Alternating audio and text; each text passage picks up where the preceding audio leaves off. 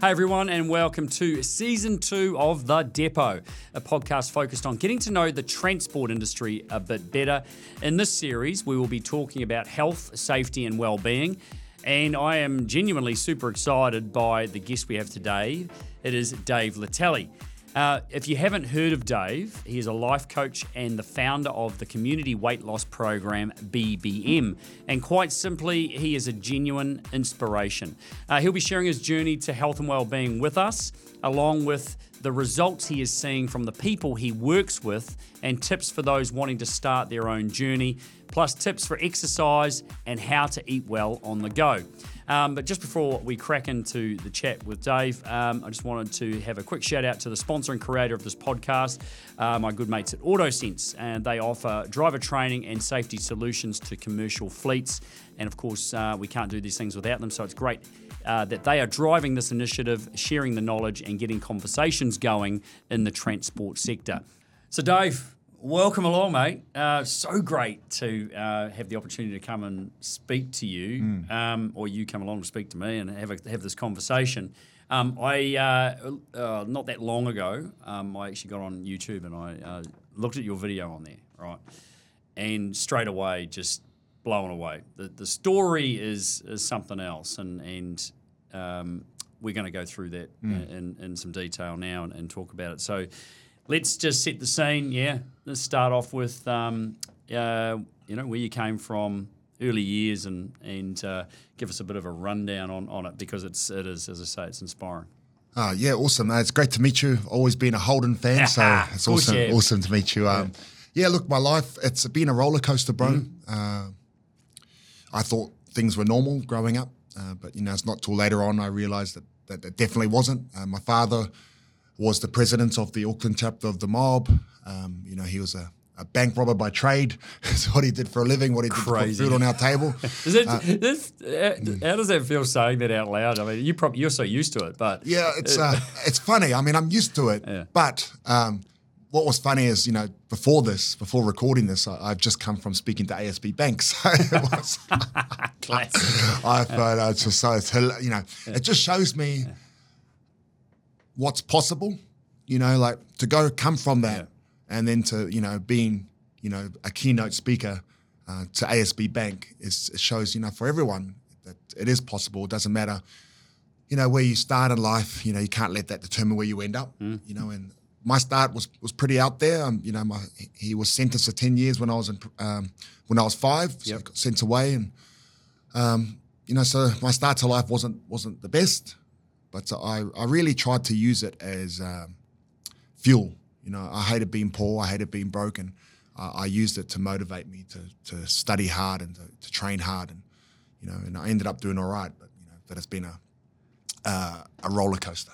Yeah, massive. When your dad went to prison, what happened to you through that period? It's a long period of time for a young, a young man growing up and going through so many changes and dealing with stuff. I mean, what was your connection through that time, and how did that make you feel? Oh, it was a nightmare. Right. I don't remember too much. My first memory of the police was actually them raiding my house and stealing all our Christmas presents. That was my first, as a 3-year-old, that was my first memory of the police, was them coming into our house and taking away all our Christmas presents.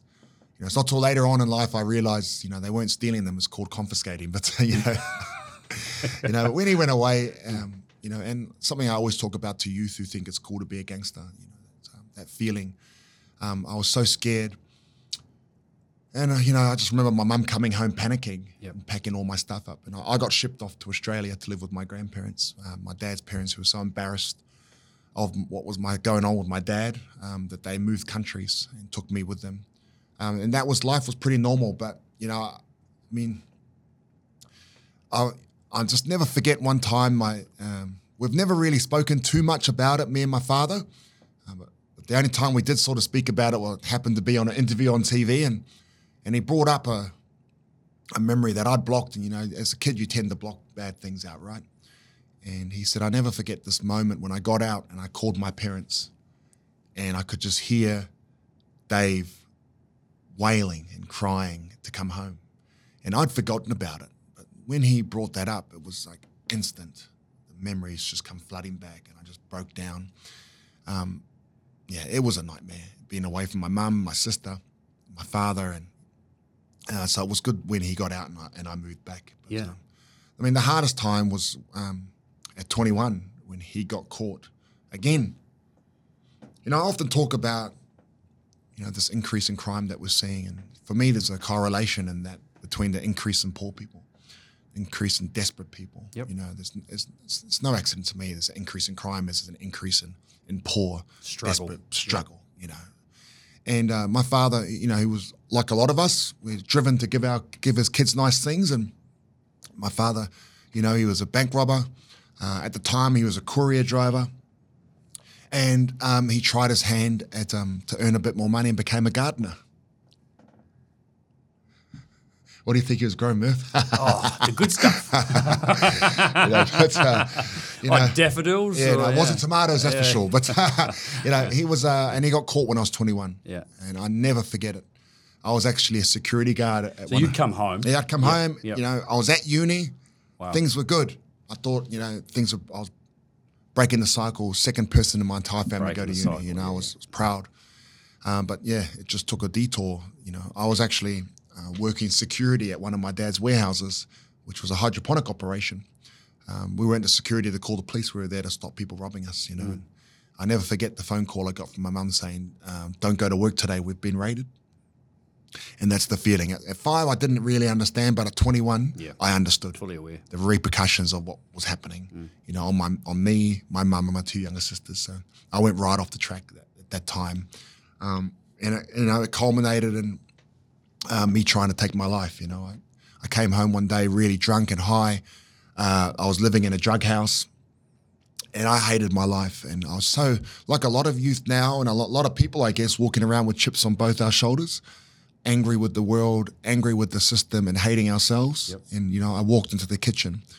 I opened up the kitchen drawer, I pulled out a steak knife, and I put it into my chest, you know. And I really just want to encourage everybody that's listening to this and to understand that it's important we talk about these things, but it's important we understand that it's okay to be vulnerable, and it's not a sign of weakness to ask for help. Yeah. You know, it's actually a sign of strength.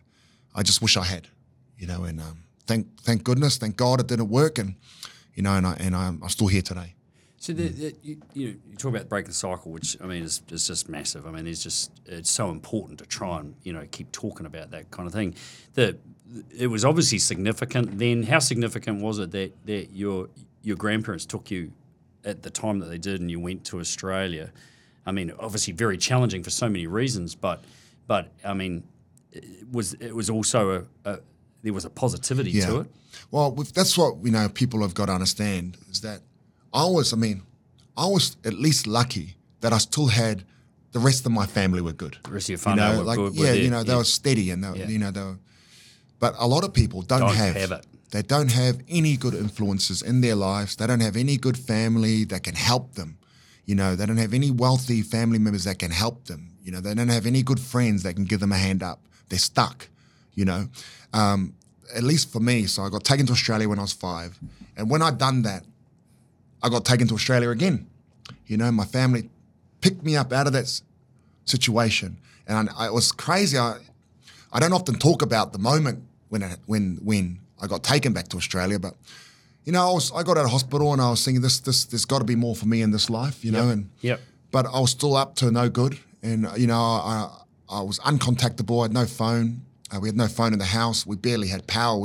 This house we had prepaid power. So, you know, you actually act like a prepaid card. You're buying your power as you go. And my cousin came over and with his cell phone, and his dad called him. And when he came over, I was actually rolling tinnies, you know, and I was happy because we just got a whole bunch of, you know, good stuff in. And I was like, man, look at this, cuz, you know. And he put the phone on and goes, and it was my uncle, he goes, pack your bags, you're going to Australia. I said, I can't. I got no passport. Jude's going to get you one, emergency passport. In a couple of days, I was gone. You know, so wow. Who knows? So you had that. I mean, you still. It's right. You know, I mean, I still was at the blessed time. with a good family. Did you even realise though? No. You didn't see what was happening. No, I was just. I was in a bad way, and it just really. I was angry. Yeah. You know, I was a real angry guy, and shipped off to Australia, came back and went again, you know, but from that, you know, from that tinny house that I was living in, I ended up, you know, really refocusing and, you know, playing rugby league with North Sydney Bears and played some rugby league in France and got contracted with Manly Seagulls from that doorstep of a tinny house that I was in, you know.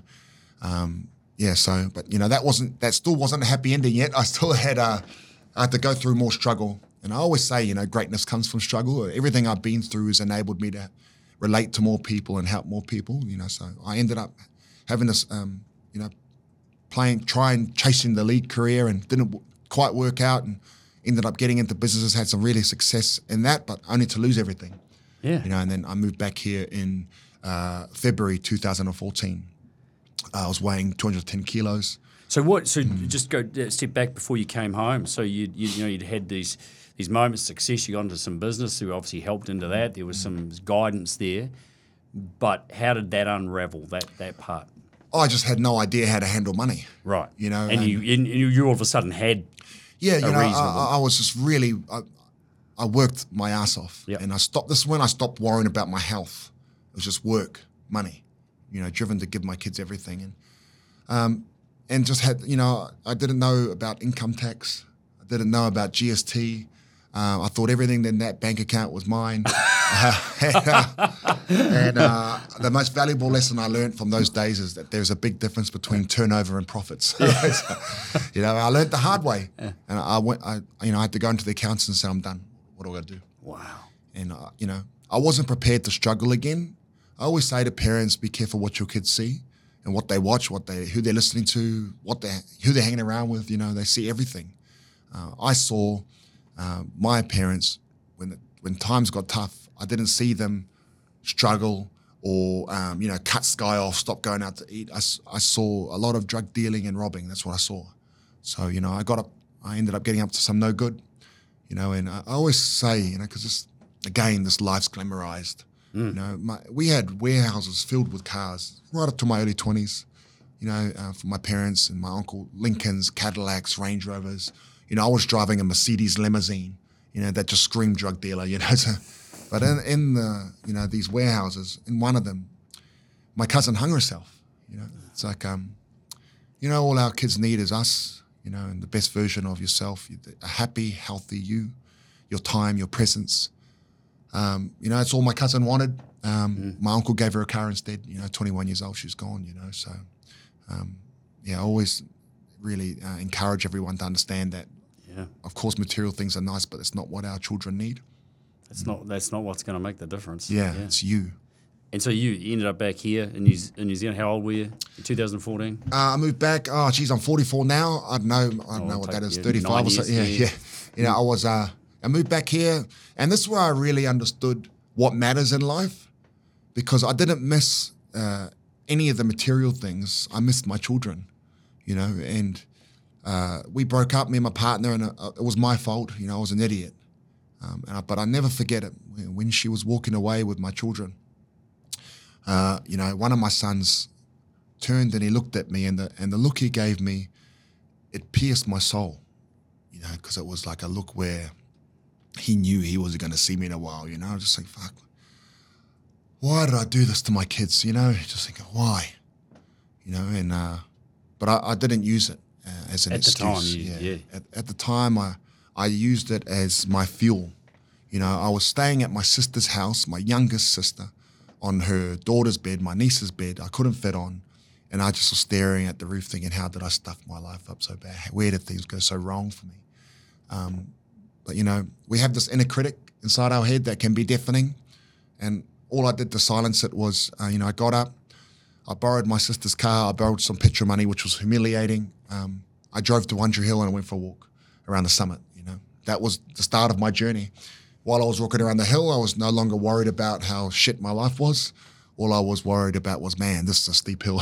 You know, why on earth did I choose this place? But, you know, exercise really did save my life, because I felt better after. Just a simple walk. I felt the natural endorphins of exercise running through my body, felt better. But my brain had a chance to rest, to stop thinking. so I could handle life a little bit more. My danger times was in between trainings, like I driving down the Mangere motorway, and I'd always look at power poles, and think of driving into them, and I just would think of my children, to have them back, and that's what stopped me from doing that, and that's what kept me, So what I had to do was I had to try and exercise as much as possible, and try and stay busy, keep my mind, not focused on that, but focused on a goal of getting healthy and getting happy and being a better version of myself in order to get my children back.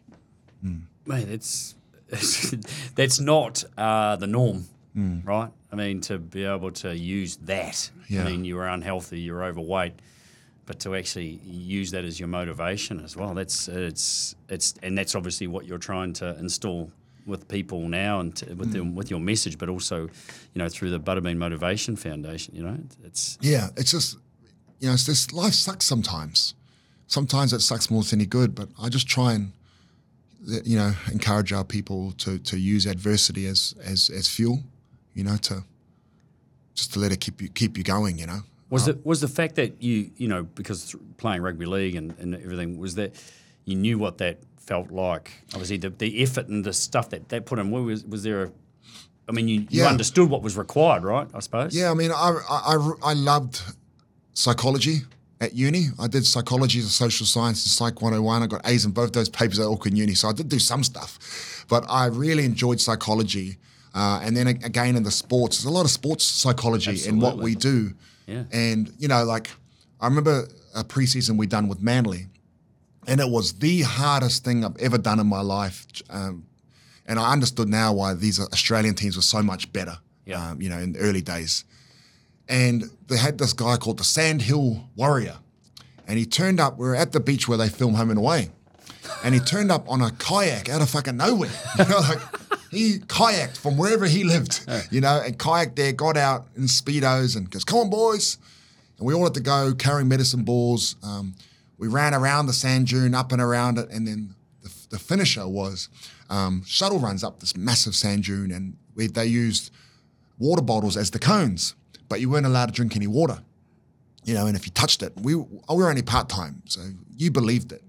If you touch this water, you're cut. Yeah. And at the end of it, we're so just wrecked. Beaten. And he just said, you can walk into life, walk onto the field, and you look at your opponent in the eyes and know you've worked harder. Know that there's no way that they can outwork you. And I really took that on board. And everything that we do now is, there's always going to be people that are smarter, stronger, fitter, faster. But we pride ourselves on always being the hardest worker. We'll keep going. And that's what we apply to the work we do here. Just keep working. The whole boxing journey, and then the brown butterbean, and how did that all manifest itself? Yeah, well, I wasn't a very good boxer. I tended to block with my head a lot, but it came about with my good friend David Higgins. So there was a famous American boxer called Butterbean. He's like a bit of a legend. He's been around like years ago. But he's quite a large white guy. And when I started boxing, I was a large brown guy. So my good friend David Higgins, who, boss of Duco, I've known him for over 30 years. He said, "We'll call you the brown butterbean." And the whole butterbean character was actually born in Germany. So David Higgins was always worried about me. He never wanted to leave me alone. He'd always be checking in. Like I always say to people, check in. You never know what's going on behind a smile. Always check in on your loved ones. Don't just ask once, ask again and again. So he said to me, "Dave, do you want to come to Germany?" I said, "Well, of course I do." Free trip? He goes, "Well, you better train hard because you are not coming business. You are going in economy. So you have to fit in an economy seat." Because I couldn't fit in economy. When he brought me from Australia, he had to fly me business class. So I started walking twice a day. And he wasn't keen to do that again. He was not to Germany, he wasn't. But, over in Germany, at the Joe Parker weigh-in, the head of German boxing was so fascinated by me. They'd never seen such a large, tattooed Māori Samoan with shaved head looking all angry and depressed. And they said to me, "We want to see what you weigh." And I said, "Well, I do too, because every time I jump on the scale back home, it says error." So, they dragged me through the crowd like an elephant by the trunk. And put me on the scale, and I weighed 178 kilos. And everyone was shocked at how, big I was. But I just, for the first time in my journey, realized that I just lost 30 kilos. So while everyone else was shocked, I was like on the scale going, yeah, I'm the man. I'm the man. I'll beat anyone. Toughest man in the world. And everyone's laughing at me. It's that, and a weigh-in, And that's when Dave Higgins had the idea. That's it. I know what you're going to do for us now. Duco are renowned for having circus acts in their fight cards. They've had celebrities fighting each other, reality TV fighting each other, rugby versus league, little people fighting each other. They said to me, Dave, you are the next Duco circus act in boxing. We're going to call you the brown butterbean after butterbean because you're big like butterbean, but you're brown, so we call it the brown butterbean. I hated the name. My goodness. And we're going to roll you out. That was the wording. We're going to roll you out before Joe Parker fights next. And you're going to call out whatever area Joe fights in. You're going to be the most arrogant asshole that you could ever be. Watch all the wrestling, watch all the American movies, and you're going to be the stereotypical arrogant boxer. And that's how it started. I got in there, and as I said, I'd call out whatever area Joe was fighting in, and I'd fight on these cards as entertainment. Warm the crowd up. Yeah, warm the crowd like the gladiator. Are you not entertained? And just be an idiot, and play this, overweight, dickhead. Wow. And that's how my boxing career started. Won my first 10 fights. Each fight I was on, I kept losing weight, and that's how the health stuff started. That's how the butterbean motivation started. You got in the car, you went for a walk around the One Tree Hill. That clearly was the beginning of it. How did it then evolve to BBM, and what was that journey? Yeah. So I went for that walk, and like I spoke about before, while I was walking around the hill, I wasn't thinking about how bad things were. Yep. I was thinking about, man, it's a steep hill, and I just felt better. And so from there, that's how my journey started. So people overcomplicate it. My journey to losing 100 kilos and keeping most of it off started with a walk, and the way BBM started was I was lucky enough to fight on Joseph Parker undercards, and amongst all the hate mail I was getting, I was, because my weight loss journey was being played out before Joe Parker cards on TV. So people started sending me messages about, man, what's the secret? How are you losing all this weight? Some people would say, Dave, are you sick? They thought I was sick for losing weight. But, and this is what I said to them. I said, here is the secret. Stop drinking rubbish. Stop eating rubbish and go for a walk. People didn't believe me. Yeah. They said, "Oh, it can't be that. Doing something else, man. Can't be that easy." Yeah. I said, I didn't say it was easy. I said it's that simple. People were hoping I'd say, take this pill, drink this shake, or stand on those machines that shake you all about. And that's why I started BBM at BBM, Butterbean Motivation. And when I first started, people would laugh at me. Butterbean Motivation, what a joke, Started as a Facebook group of me able to send people to it because everywhere else in public, I was being this character, this larrikin. Mm-hmm. But in the group, I could be myself. So I just post there what I'm eating, what I'm training. If anyone wants to come, you can come. And then we started our first boot camp by me helping one person, my father-in-law's mate at Trust Stadium in Henderson. People see what we do now, but they don't understand it started by just helping one person. Never underestimate the power of helping just one person. And that first person you should be helping is yourself, and then when you've got yourself in order, you can then help others. We started in South Auckland in a driveway helping one lady in Papatoe, and then I just thought to myself, I wonder who else wants to come, so I posted it in our Facebook group, and that's how we started. Now we have the gym in Manukau. That costs us. So we are a charity. We've set up the charitable trust and the business as two separate things. I think that's how it should be, Charity's a charity, the business, right? So we set up I only had the business because I needed to invoice Duco for getting my head punched in boxing matches, So I had the business there. I didn't want to keep boxing, so, I set the charity up to get funding to keep our stuff free and to keep, going. So our gym in Manukau costs us $155,000 a year, and I don't charge anyone 1 cent. New Lynn is $95,000 a year. I don't charge anyone 1 cent. Only a very small proportion of that is covered by the government. Everything else, we have to go out and hustle to get donations, grant funding, corporate support. Really our model is community working with business and government for the common good. Then we got the community kitchen. We do all our meals out of, do all our education programs. We've got our employment programs. We've got our food share.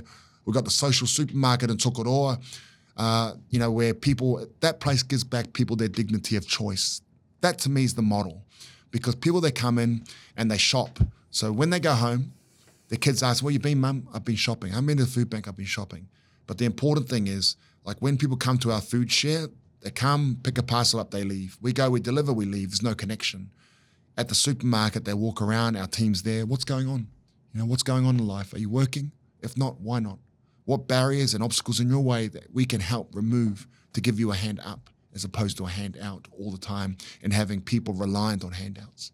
So it's a amazing model of an amazing ministry that we've built in BBM that it started off as exercise, but it's so much more. Must be hard to continuously have to fight so hard to be able to fund something like this. Man. I look at and talk to Mike King. I Am Hope. Yes. And his passion and what's going on there and the support. I mean, why is it so hard to have to go and work so hard to do things that are so significant and doing so much good? Why? What is it? What's wrong? I just think why is it broken? That it's not seen by those that have the endless amount of money. I think it's the government and whatever government's in and the bureaucrats. Sometimes it's just easier for them to say they'll give all the money to a large organisation that's got all the infrastructure, but has so much cost. Very little of it trickles down the bottom for what they're supposed to do. But at least the bureaucrats can tick a box and say, we've done what we're supposed to do. But the outcomes and the impact's not there. So I think with both Mike and I, we're very outspoken, and I think that can hurt us sometimes. But someone's got to be. You've got to make noise. Yeah, you've got to, because it's the only way that you get spread the voice. Even yourself with I've heard you with with the Road to Zero stuff that I hear you on ZB. You've got to be outspoken. But Mike, the new government said they're going to give Mike $5 million a year. Yep. Let's hope they stick to that, because just recently, the last Gumboot Friday was the worst one they've ever had. It was a real struggle. It was the worst one they've ever had, because Luxon had come out and said that they're going to give them $5 million. So people are relying on that, right? Yeah, people just assume that's going to happen. Yeah. So, I think, so long as they take the money out of the bureaucracies and put it in the community, that things that are proven to work, I think the impact will be amazing. From the couch, give us a bit of a... Yeah, From the Couch started, by me going into people's homes. And funnily enough, a lot of these people that I'll be visiting used to be truck drivers, and it just got so out of control. So everyone listening to this, if you're a truck driver or a courier, whatever the case may be, you've got to be very careful, because you think it won't happen to you until it does. And it creeps in. Yep. You think it won't eat more crap, drink more crap, do no exercise, won't happen to me until it does. And then you're up shit creek. I've gone to people's house, and some of them were truck drivers, and they can no longer leave the house. They're immobile, and so I would train people on the couch, with broomsticks and towels and whatever, and just making stuff up as we go and getting them to, push through the floor to activate their quads. And that's how From the Couch started. When we got our gym, I built got all these big boxes, reinforced boxes made. People thought they were jump boxes, but no, I said, this is the couch. I'm going to get people to train, sit on these. From them. Yeah. Whole idea is to be able to, at the end of 12 weeks, to be able to stand up and work out for 30 minutes. The important thing about the From the Couch program is it's wrapped around with all the clinical support. So we can, we've got doctors, nurses, so it's all free. Doctors and nurses to measure everything, and then at the end of it, we have all this amazing data. So that when I first started, people say, Dave, where's your data? Where's your evidence? And I would say, well, don't you follow me on Facebook? And I said, no, you need evidence. So now I can say, what we do works, and here's all the data to prove it. What other excuse do you have to not support us? Because that is so frustrated Yeah. going, give us data. Yeah. It's like, just come and spend some time. Yeah. Come and actually open your eyes and look at this stuff, Everything we do now, when I have meetings with bureaucrats and politicians, I get them to meet at a From the Couch session. There you go. Once you see it, the first worker from Ministry of Health that came to see us, this was about 3 years ago. And she came and she witnessed it. She goes, this is the answer. I said, well, I have been telling you guys. Yeah. I've only been banging my head against the wall for... And she said to me, even telling people at the ministry I was coming here, there was pushback. I said, why? She said, well, people were saying, be careful with him because what he's teaching doesn't align with the Ministry of Health. I said, what? Don't drink fucking fizzy drinks? Yeah. Does that not align with you guys? Yeah. And I opened up the Impact Lab report that showed a $13 return for every dollar invested. And I said, well, there's the evidence. And so out of that little seed funding we got, the amazing thing was that we got Massey University on board to research us. At the same time, we have Auckland University researching us. So, we're being published in health journals now. We've got people at Auckland University studying us. And yet. Yeah. And yet. Yeah, we still struggle to get so. You're still having to do it through charity. Yeah. So I hope one day it's, because we can't continue this way. No. It's very, very stressful and it takes a toll on our families. So, but, we can't stop. No, you won't. I know you're not going to. Yeah. But there needs to be nationally recognised, and funded ways based off of what you're doing. I think it's coming. Yeah. We just got to keep going, and keep proving, and just take away all excuses that they have. No excuses. Yeah, no excuses. That's it. The nutrition side is just, it's the most important part. I'm sure you've learned so much about that. Yeah, it's the most important part. It's the hardest part. Once you start training, it's fun. Because stuff tastes good, right? Yeah. We start training, we're around others, the social side of what we do, it's great. But the hardest part is getting the eating right. We built a community kitchen where we educate people how to cook healthy on a budget, how to shop healthy on a budget, taking people to supermarkets, showing them basically how to read food labels, because families are so busy these days that there's no knowledge being passed down to the children because they're too busy trying to work to pay the rent and keep food on the table. So it's the kids looking after them. And then you're tired. Yeah. It's just energy's gone. And whatever's easiest. You get what's easiest, what's cheapest, and it's always bad food. And people say to me, when we first started, people always say, Dave, it's so expensive to eat healthy. And it can be, but you can't use that excuse with me because I had no money. When I started, I was living in a community home in Clendon on a mattress on the floor. I was living with a rapist and a robber out of prison. That was my life. But I was educated how to make the best choices that were available to me. So that's all we teach. It's not about having a six-pack. It's not about eating chicken and broccoli so you can look good for an Instagram post. It's about living a healthy, maintainable lifestyle. Part of living a healthy, maintainable lifestyle is having treats. But if you're treating yourself every day, it's no longer a treat. It's the way you eat. Yep. But also understanding it's tough and you will break the rules sometimes. You will stuff it. It's not, but I didn't get to be 210 kilos by having a bad meal every now and then, having a treat a couple of times a week. There's guys that we've helped that are, close to 400 kilos. They didn't get that way by having a treat every now and then. It was all the time bad meals, all the time fizzy drinks, and no exercise. So start small and build that solid foundation. Unreal. And with that, with all this stuff, and it falls into the things you've dealt with and the psychology and how you've managed it and the things you've used. And it's such a big topic these days for many of the reasons you've just talked about. But mental health is, it's all part of it. Such a massive challenge. Yeah. What we're doing is, we're not an exercise group. We're a lifestyle group. We're like a marae or a village or like community used to be. The old saying where it takes a village to raise a baby? That's gone. But we're trying to bring that back, and everything's about, just the connection.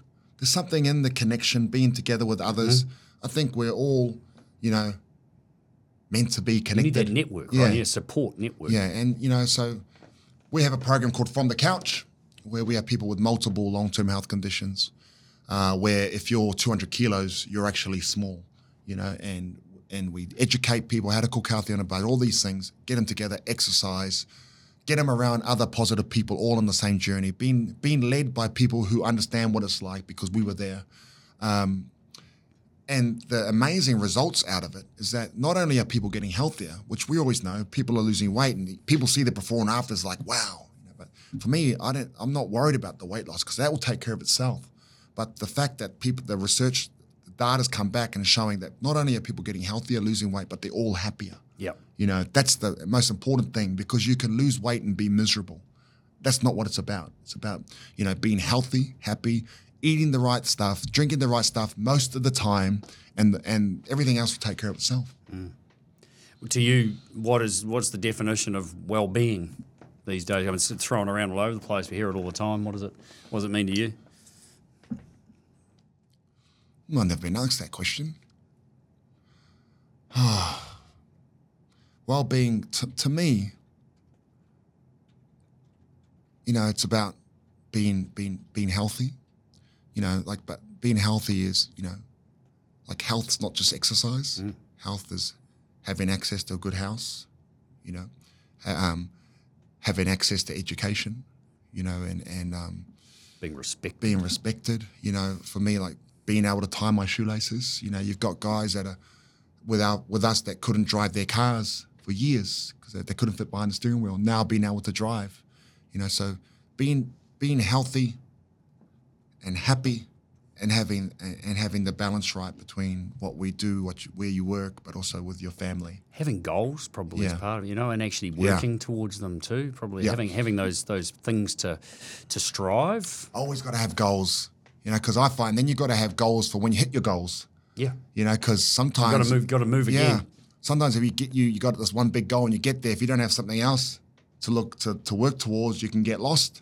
Yeah. So. Yeah, I love the chase. I love starting things. Yeah. I love that. And once I get there, I've got to have something else. So my team can keep running this, but I have to have something else to work on. That's what makes me happy. And positivity is a big thing, right? Why is that? So important? How do you explain it? How do you use it? Why is it so important? Positivity, I think, primarily what I say is, there's 4 pillars to what we do. I say we always got to start. Don't overthink things. I visited a hospital a couple of months ago, Middlemore Hospital, where a wife reached out to me. Her husband was giving up.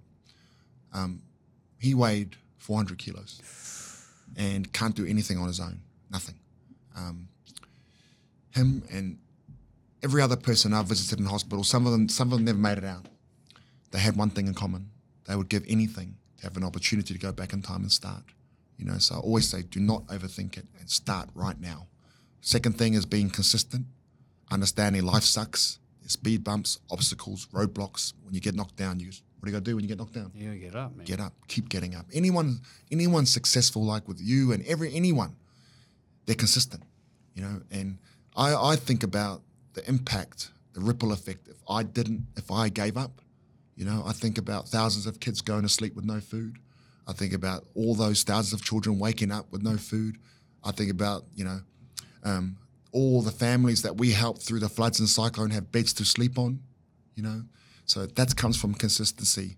The third thing is being around positive people, and that means like at the start of my journey, I was alone a lot. I didn't have those positive people around me, but I put that positive energy out there and wanting to work hard and wanting to, live a better lifestyle. And then I started attracting those types of people to me. I always say, if you surround yourself with 5 idiots, what does that make you? Mm. You're the 6th one. You surround yourself with 5 positive people that only want the best for you, that are only there for you, not for what you can do for them, that are going to pick you up, not constantly drag you down. You surround yourself with those types of people, I guarantee you'll be successful. Mm. And the last one I always say is no excuses. Yeah. It's no excuse. Yeah. But the only way you can really live by that mantra, because it's easy to say and lots of gyms use it as marketing. Sure. The only way you can really live by it is by having a very strong why. And it sounds very airy-fairy, but man, it works. I didn't know it was my why when I was going through it, but it's my why was I had to get my kids back. I wanted my boys back. I would harness the feeling. I'd close my eyes every night, crying myself to sleep in this little sleep out, hating my life, but I dream about being at the airport like this with my arms out, and just dream of my kids running up and wrapping their arms around me, and can you imagine how good that felt when it happened? But that feeling of wanting it, that was my why that I harnessed, and that got me up. My why, and living with a purpose. My purpose now has been an example for my children and my wife, but more to our people, all of our people. Anyone struggling is my people. To let them know that it's possible. That if I can, you can. And so but you can't do any of it unless you start. You've obviously got so many significant stories about people, that have changed and evolved. I mean, that's the reward, isn't it? I suppose, just being able to change lives like that. I mean, it's just, it must be incredible, man. You must be so proud. Yeah, the feeling you get when you look at someone and you understand that they're still here and their lives are better because you exist. I mean, that's priceless. And it reminded me, before here, I caught up with a guy called Rob Campbell, who's a good friend of mine. And this, where we are, reminds me of this Liverpool Street, that really steep street over there. And that's where we started, and he lost 40 kilos. He's off his medication. And the thing about him is it works so well. He's now vegan and drives an electric vehicle. So it's that's false. He's at the full turnaround. But we've got guys like there's Phil. He's lost 150 kilos. 150 kilos. He was on the sickness benefit for 15 years. He had a massive lymphedema in between his legs, which would leak. I'd see him for a week, then I wouldn't see him for 2 because he'd either be at home elevating his leg or he'd be in hospital. He was, he would do things like when he needed petrol, he'd wait till really late at night so no one was around. He was hiding away from the world. He now works for me full time. He runs my Monaco gym, runs our From the Couch program. You got James, another guy who just last year, he couldn't even stand to watch his son play rugby, and that was his why. He wanted to be able to watch a whole game of rugby of his son's game. He's lost 130 kilos, and he was a participant in From the Couch last year. A participant, couldn't stand for 5 minutes, and he's lost 130 kilos, and he works for me full time. Another runs our From the Couch out west. So you got all these people that have that lived experience. So people believe. They believe. They look at you. It's not fictional. It's real. They see it and they go, man, it's possible. It really is possible. And so they buy into it. It's amazing. Those are just so significant. Yeah. Yeah, and it all starts like for people, for those listening, and it all starts by just keeping it very basic. People overcomplicate health. Yep. Yeah, they think they've got to do so much all at once. Yeah. Yeah. Yeah. You think you see it all the time. You go from 0 to 100, and you're eating like you've got a live-in chef. Everything's #healthy living. It's like you've got a full-time personal trainer, and you just can't maintain that. So for those in the transport industry, for drivers, you just got to focus on little things. Because we've got statistics around the transport operators, professional drivers, and it's been a bit of a stereotype thing too for a very long time. Because of the type of work, sitting for a long time, very sedentary kind of operation. Where you're just driving a truck. It's very easy to fall into this way, right? Very, very quickly. Yeah. And it's it all starts from the nutrition, because you're sitting there, and we've helped lots of people that are truck drivers or shift workers, and you've really just got to we just keep it very basic. I said, for a start, just focus on one thing. Don't try change everything. Just try change one thing. And I always say to people, start with fizzy drink. Yep. Which includes energy drinks and juice. Because how bad are they?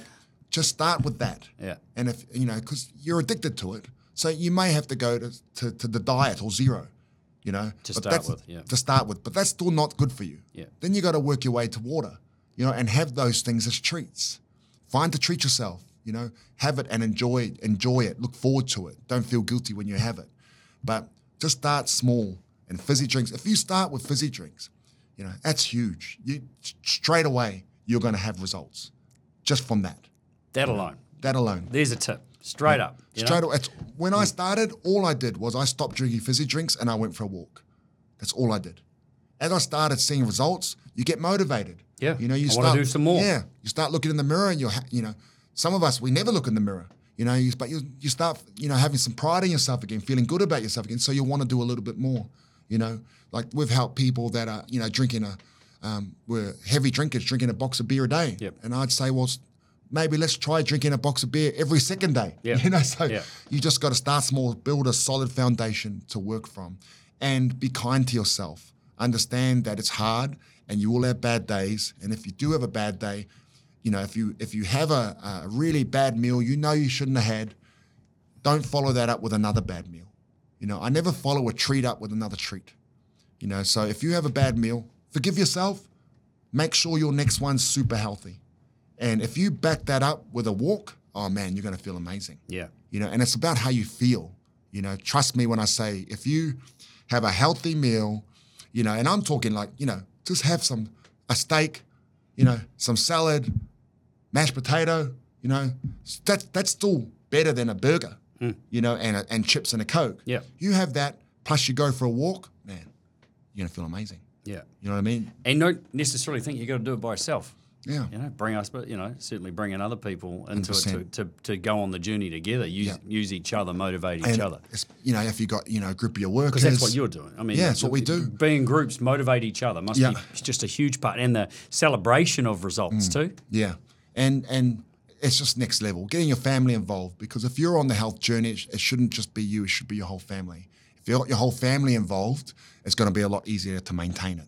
And then you're teaching your children, so you got to break this cycle. We helped the mother whose 15-year-old son weighed 230 kilos, and the mother messaged me at 1 a.m. asking for help. I said, no worries, let's meet in the morning. Can't, got work. So there's just no time to be passing down any knowledge, no time to be shopping healthy, cooking healthy. So all we did was educate the children. We got them and started training them, started talking to them about eating, had our dietitian working with them. He's lost 30 kilos now. They cook for the family. So it's really important that we educate our children so that we can break these cycles, Yeah. So, you mentioned, again, truck drivers, and you've actually worked with some and you've seen them and they get out of hand. You mentioned it before. I mean, it's making small changes and significantly, stop drinking fizzy drinks, is one, and just do some walking. Have you got any sort of other quick sort of tips there that we could, align with these professional drivers, just to get them thinking about some other stuff, any other? Yeah, like it's just focusing on what you can control, right? So cutting out the fizzy drinks, that is huge. If you're gonna have, it's much bigger than what people would even imagine, right? It's massive. Yeah, because a lot of these drivers, they're driving long haul and they're smashing down the energy drinks, and it's not only is it filled with sugar, but it's filled with chemicals. Yep. But then do things like, if you're at a truck stop and you're gonna have a burger, don't have fries. Yeah. Yep. Don't have the fizzy drink. Have the water. Maybe take off one of the buns. You know what I mean? So it's just little things like that, that you can control. When you do park up, maybe after you have dinner, go for a 10, 15-minute walk before you go back into the truck. Do some laps around the truck. All those things add up. Yeah. So it's just starting real basic, but those small things add up to big results. And like I said, when you start seeing results, and don't expect them immediately, like tomorrow. No, but you will notice, the first thing you'll notice is you'll feel better. You won't be as tired. And that's for me, that's the result I want.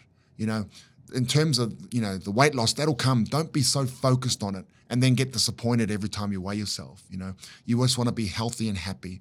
As long as you're eating the right stuff most of the time and drinking water most of the time and moving, the rest of it will take care of itself.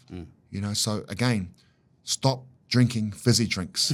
That is the if you get one thing out of this, that's it. Focus if you're going to take one. Stop drinking fizzy drinks. And that's that one thing alone will help you to feel better and to lose weight. Just that one thing. Because if you're, when you're in the truck for hours, you are drinking a lot of fizzy drinks. How we're preparing our kids so badly, aren't we, of this, because the allowance of and this seemingly acceptance of this stuff, which starts them off in such a bad path. it's terrifying. Yeah, and I think, these fizzy drink companies and some of these large, takeaway companies, they get away with so much that they should be made to reinvest into programs in the communities that they're having the most detrimental impact on. Yes. The community's paying for it. Yep. The most profitable fast food chains are in the most deprived areas, so they need to be made to reinvest in that community. Now, you've got, through all this learning, you've gone and created a pretty amazing app as well. Yeah. Give us a rundown. Yeah, bbm.fit. It was a way that we were able to help even more people who didn't have access to BBM. We're very blessed in Auckland. I remind our team all the time, because sometimes you can sort of take it for granted what we have, and considering it's all free, that a lot of people wish they had us.